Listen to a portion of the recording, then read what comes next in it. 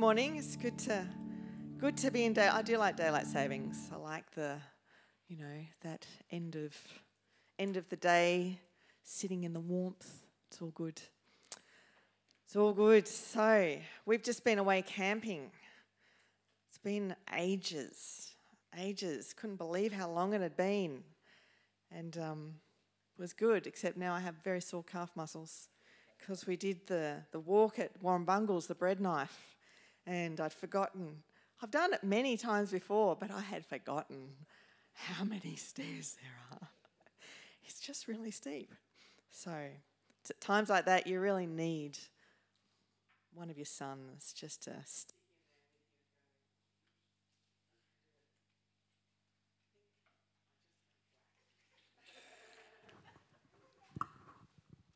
All good. Hazards of batteries. We kind of like listening to things when we're driving. We used to listen to audiobooks. When the kids were younger, we've read all sorts of books together in the car. It's a great way to pass the time, looking out the window, just, being family, listening to the one thing. And, now we trying out different podcasts and things like that. So we discovered all sorts of historic things. But, we were listening to one about Christian martyrs, past and recent.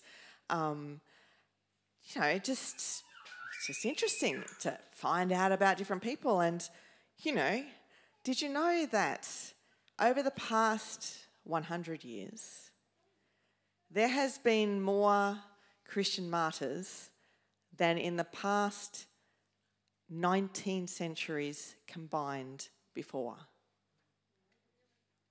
Isn't that ridiculous? That just blew my mind away. That there is people in the past 100 years who have, they have laid down their lives for their faith. More people in the past 100 years than in the 19 centuries before combined. And often these are not pretty. It's violent and it's horrible. They're people that have risked everything to be faithful to the Jesus who gave everything for them. And we heard of one story of a young lady. Her name was Vibia Perpetua. Very prophetic name in the end. She was born in 182 AD. She lived in Carthage, which is now Tunisia, Africa area. And she was a daughter in a wealthy family. 22 years old, recently married, nursing an infant. And she found Jesus. We don't know how, I have no idea. But when she found him, she knew that she couldn't be anything else. She knew that this now was her identity. This was now what mattered to her more than anything else. And over various discussions with her father, who obviously still hold most sway in her world, there was conflict. But she stuck steadfast, being baptized and then imprisoned by an emperor who had forbidden conversion to Christianity. And we know all this because she kept a diary. When she was in prison, she wrote what happened. She wrote about her conditions. She wrote about the people she was with. She wrote about what it felt like to be a mother that could only nurse when she was allowed, and the conditions that she was under, the situation of her trial, and then the constant pleas from her father to forget it all, to say, actually, I made a mistake. She and her friend, but also slave, Felicity, were both were, both new mums in prison. Felicity actually gave birth while there. And this diary that she kept was then passed on to a fellow Christian just before her sentence was given out. And so he continued her story of then what happened. It's one of the rare surviving documents that we have from this ancient world written by a woman. And so it's quite personal, it's quite descriptive, but it's incredibly, heartfelt and intense.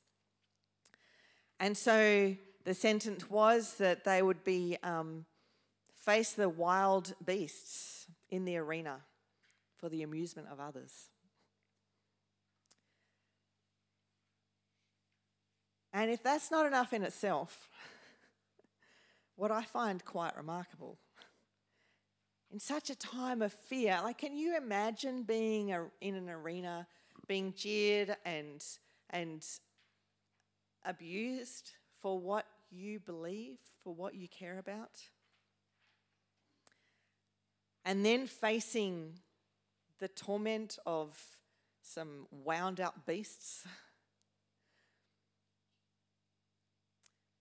To stand and show that in the middle of that, you still have dignity, you still have worth.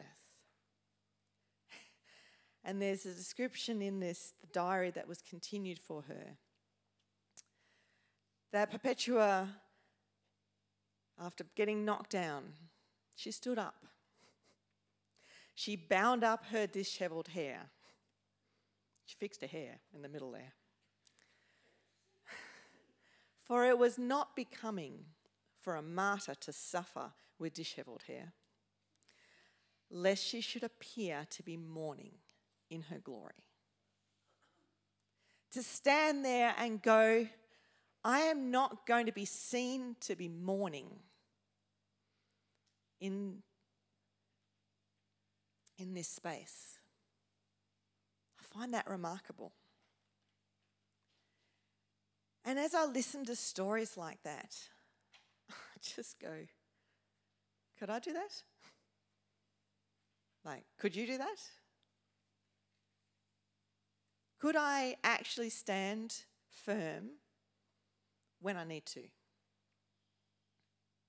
Can I stand firm when I need to? I look at my own reactions. I come home and I'm hot and tired from camping and they're not great.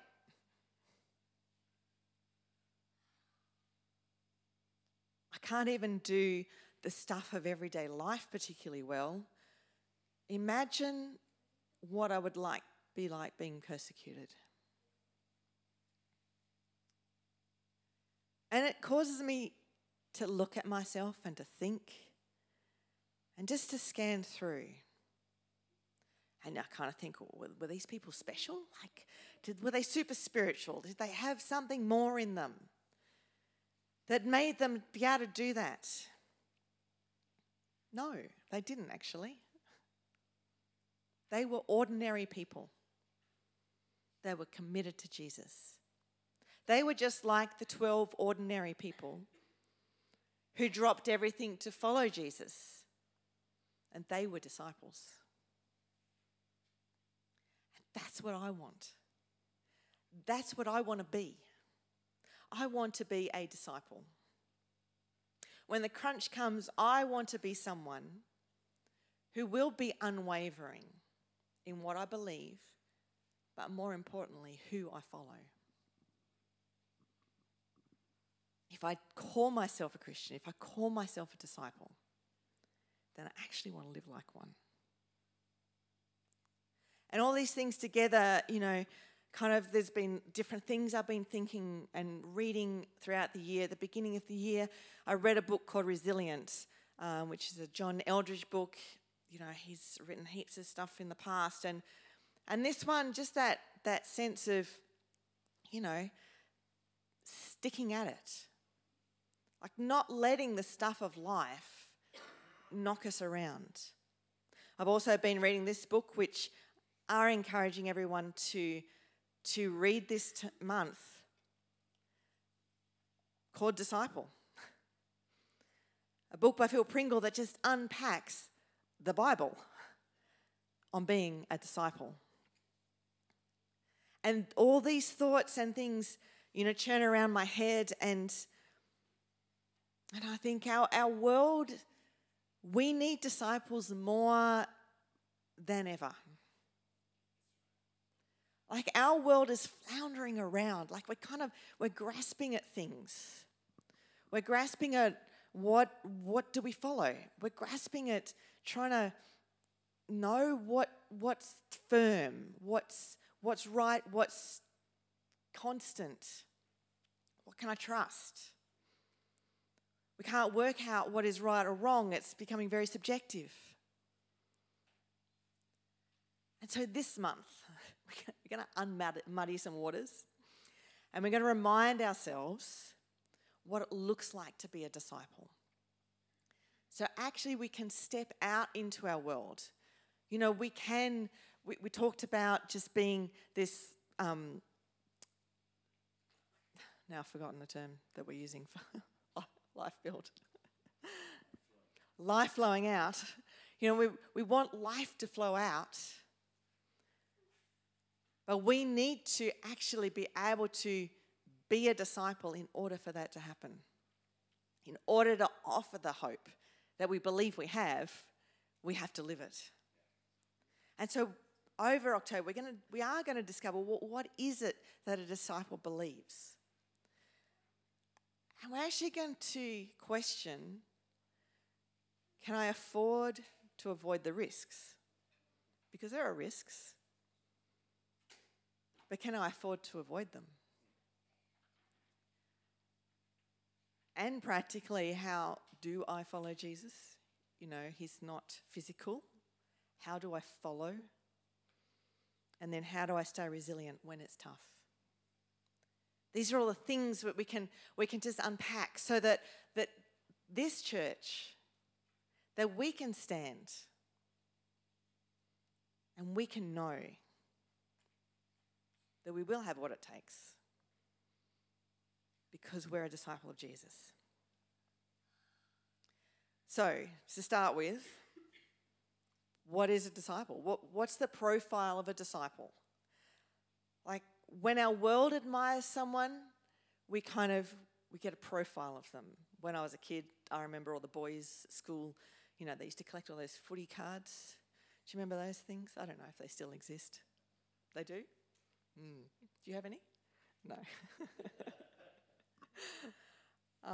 They contained all that critical information, what team they followed, and, their age, their height, and all sorts of other random things, I'm sure. It's information about their heroes. It was who they wanted to aspire to be. There's newspapers, there's magazines, we have social media now that's absolutely soaked with the ins and outs of celebrity lives and people that we think we want to be like, that we want to look like, that we want to act like, that we want a job like, that we want a house like. The world will devote themselves to finding out what someone wore, what they ate for breakfast. It's quite absurd when you think about it, that this is what our world spends its time focusing on. And us too. I may have slightly different interests to other people. Jeff bought me the 50 years anniversary magazine for the Opera House. But what did I read in there? Oh, Utzon, what did his house look like? Because there's someone that I admire and I think, well, what did his house look like? How did he create a space that was important to him? And so I do that too. I look at the things of the people that I admire and I think, well, what can I take from that? Why do we do that? Like, why do we get obsessed with these things? Well, I think because we're actually designed to follow. We like to imagine ourselves as leaders all the time, but we're actually designed to follow. We're designed to look up to someone. We're designed to be like them, to want to walk in step with them. But the problem is that we're usually looking up to the wrong person. And just imagine, what would it look like if we actually were looking up to the one person who is actually worth following? Jesus. You see, our searching and our longing, for something more, is because we're thirsty for life. We're thirsty for something that satisfies. And we know that our own efforts are substandard. I know that there's more I could do. I know that I fall short in so many parts of my world. Most of our world and most of my time, I'm probably looking in the wrong places. Isaiah 55, it throws out this invitation. Is anyone thirsty? Come and drink. Even if you have no money. Come, take your choice of wine or milk. It's all free. Why spend your money on food that does not give you strength? Why pay for food that does you no good? Listen to me, and you will eat what is good. You will enjoy the finest food. Isn't that a condition of our world? That we're so thirsty. But the food that we're chasing after it's not the finest. And it's not going to satisfy. It doesn't give us strength.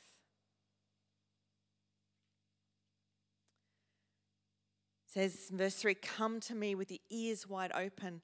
Listen and you will find life. I will make an everlasting covenant with you.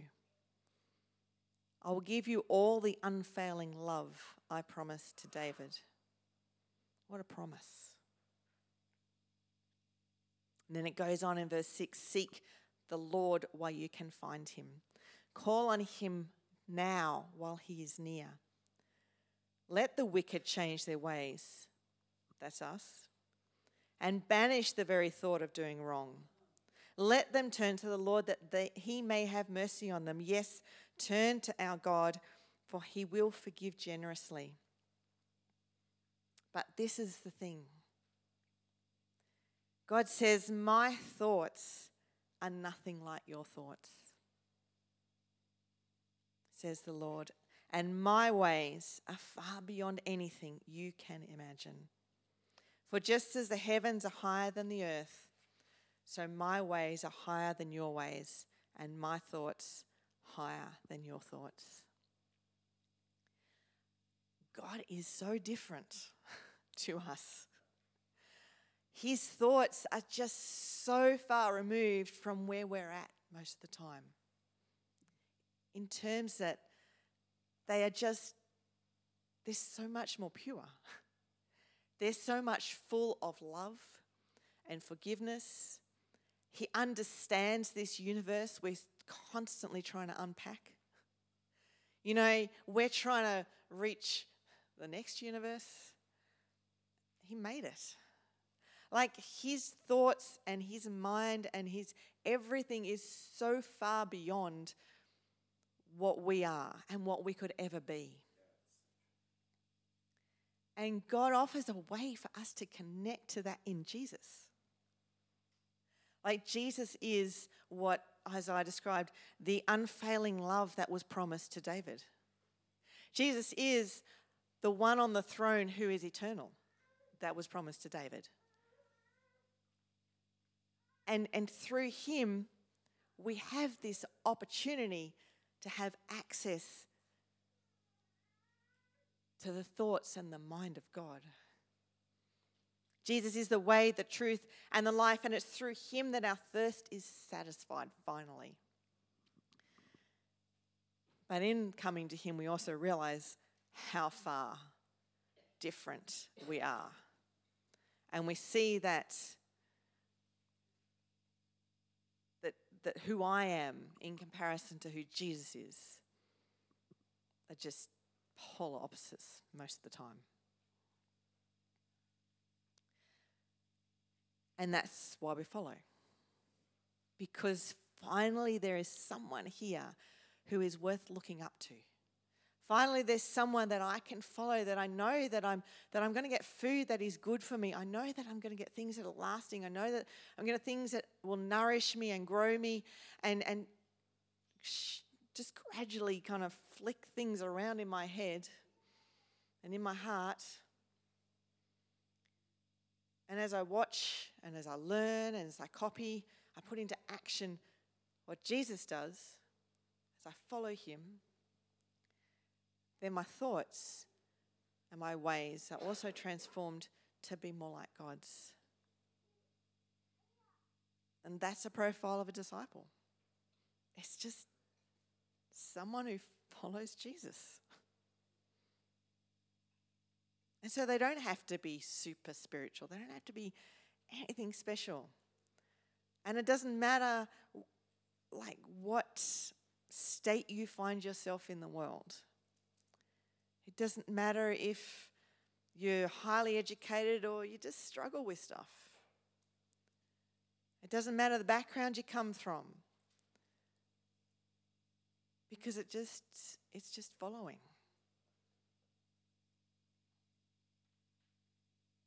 And we follow, we watch.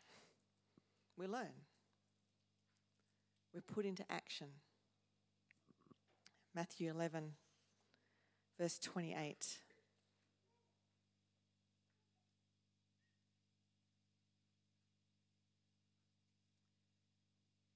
Jesus said, "Come to me, all of you who are weary and carry a heavy burden, and I will give you rest." Isn't that the same call? You know, come to me if you're thirsty. Take my yoke upon you.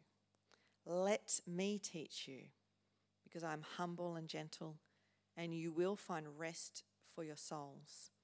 For my yoke fits perfectly, and the burden I give you is light. Jesus offers us a way to walk with us. So not only are we following him, but actually we're following him by being yoked to him. Because in that space, as we walk with him and are yoked to him, then he actually shows us what life is like for him. He gives us this illustration of a yoke, you know, this wooden plank that straddles the necks of oxen. Because as we walk by his side, we actually take on his work.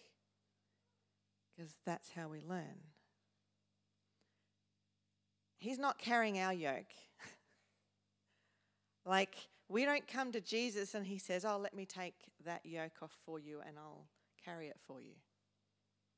He actually asks us to put ours down and to put on his.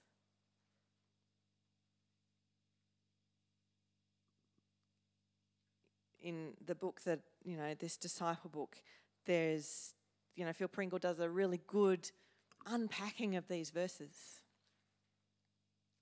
That understanding of being yoked to Jesus.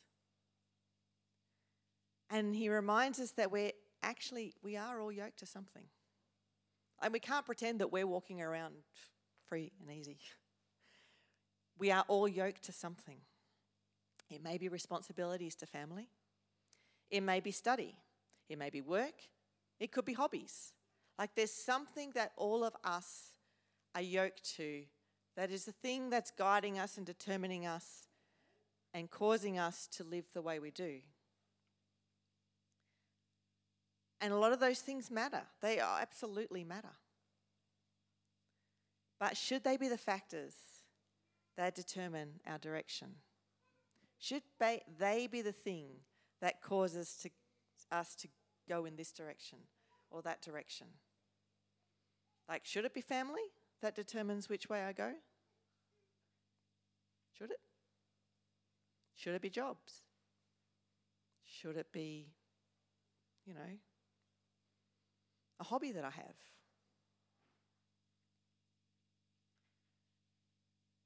They do, they're good things. I like my family. I do care about them. But Jesus promises this in Matthew 6:33. He says, "Seek first his kingdom and his righteousness, and all these things will be given to you as well." Like, seek first his kingdom, follow him, and everything else will fall into its correct place. It doesn't mean it doesn't happen. It doesn't mean it can't be good. It doesn't mean you can't enjoy it, but it has its rightful place, and it's no longer the thing determining your direction, but it's the thing that's being fulfilled in the direction that you have in Jesus. In being yoked to Jesus, what matters to him then matters to us. And so we learn to be like him as we work together. We go in his direction. We see what he sees. And that's what I see in the lives of Christians, the Christian martyrs. They actually take up the heart of Jesus. They kind of go, well, these other things, they're good, but actually, Jesus is best. Actually, this heart that Jesus has, I am taking that onto me as well, and I'm going to let that determine where I go. And so Jesus and his passion for saving people becomes our passion. And Jesus and his passion for building the church becomes our passion. And showing compassion where other people don't. Like, all those things that we see in the life of Jesus, they become the things that we care about too. That we carry, that aren't just superficial and add-ons to our life, but actually become our heartbeat. And disciples, they choose to walk with Jesus and carry the things he carries. So we're not just finding life and joy and freedom and all those things we talk about. It's not actually, that's not the goal, that finding life and freedom. It might be kind of the what's that word? Forgotten. The trigger point that we actually meet Jesus, that we're looking for something beyond ourselves and something that we can't get ourselves. But then when we actually meet him, we discover that this man,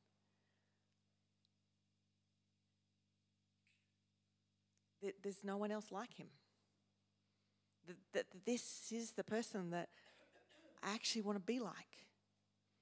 That just finding joy and freedom is, even in itself, kind of superficial. But actually, I just want to know Jesus. That I just want to serve him.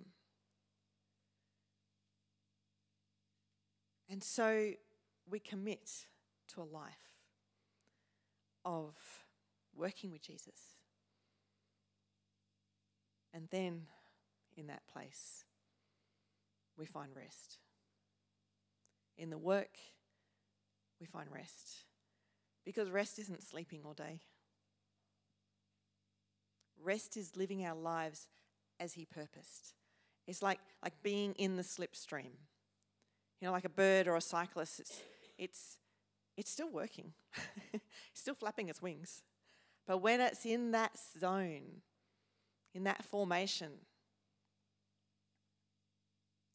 goes to the back and gets some rest. it's still going forward. It's still going somewhere. In Jesus, we're still working. We're still going. But we're in a sweet spot. And to be honest, there is so much more, and I just cannot fit in a message because you do not want to be here all day. But I just want to remind us that we sell ourselves short when we think that all we need to do is get saved.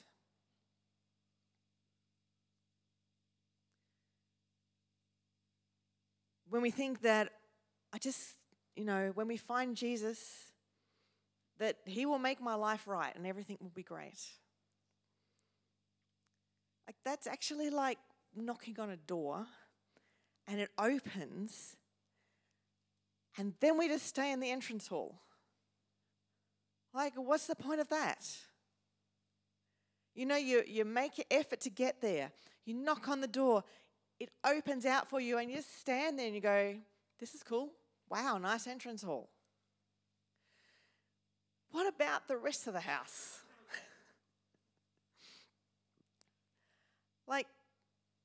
Technically, yes, we're in. We know Jesus. He's saved us. He's welcomed us into his home. So yes, we're in. But what about the kitchen? Imagine the feast, the food, what we can devour. This is like our kitchen. It's full of goodness and just nourishment that we can just feast on and devour. But if we don't walk into the kitchen, if we don't open it, nothing's going to happen to us. It's not going to float out and absorb itself into our bodies. What about, the family room? How do we get to meet the rest of the family if we don't walk into a church? How do we meet these people that will walk beside us, that will cry with us, that will laugh with us, if we just stay in that entrance hall? And then there's the music room and the library and the bedroom. That's where we get rest. But out the back door, there's the garden. You miss all of this if you just stay in that entrance hall. Jesus wants us to follow him, to start exploring all these things, to see his heart that he's poured into this world and his family. Because when you walk into someone's home, you get a picture of them. You see the pictures on the wall and what they love. You see the places they've travelled to, the little quirky things that go to make up who they are. You see the book that they're reading and what they're interested in. There's so many bits and pieces that you discover about a person when you walk into their home, when you follow them and into that space. And Jesus calls us to be disciples, to follow him where he goes, what's important to him, what he loves, what is his passion. He doesn't actually want us just to get saved. That's good. But he's got so much more. And so what is the profile of a disciple? I see it as someone who is committed to following. They make a choice to step across that threshold and then just go further. They follow him in time with him. They put his yoke on them, so they step in time with him. They get led in the same direction as he is going. And they feel the weight of what he cares for. A yoke, actually, you get the weight too. Maybe that's not pleasant all the time, but that's what Jesus asks us. But we're shouldering it with him, not alone. And we get to share the victories. We get to be in the celebration and enjoy the people that we come across and the people that are loved. Like, we see all that too, and we can celebrate with him because it's something that we've carried as well. We're not just observing and bystanders. And that is who I want to be. That's just it's what I want to be. I want to be a disciple. I want to be someone who actually seriously follows Jesus.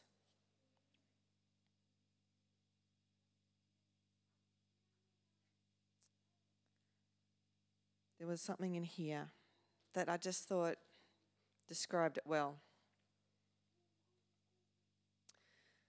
It says we must travel through the cross where Jesus is our Saviour, and then beyond to where he is Lord.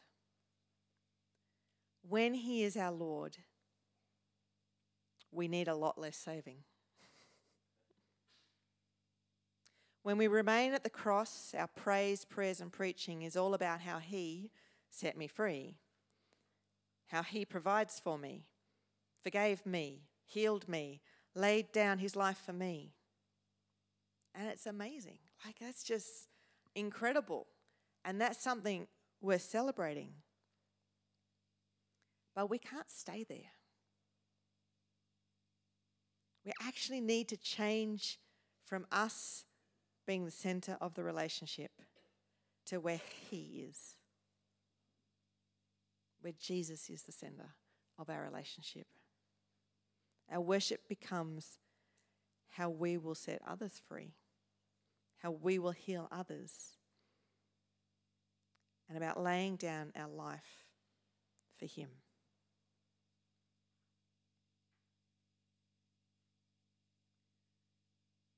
And that's a challenge that I have for us over October. Like a challenge for all of us to look at ourselves and be challenged by these martyrs of the past. It's really important that we see history. It's actually really important that we understand what other people have done and what they've laid down their life for, because it challenges us.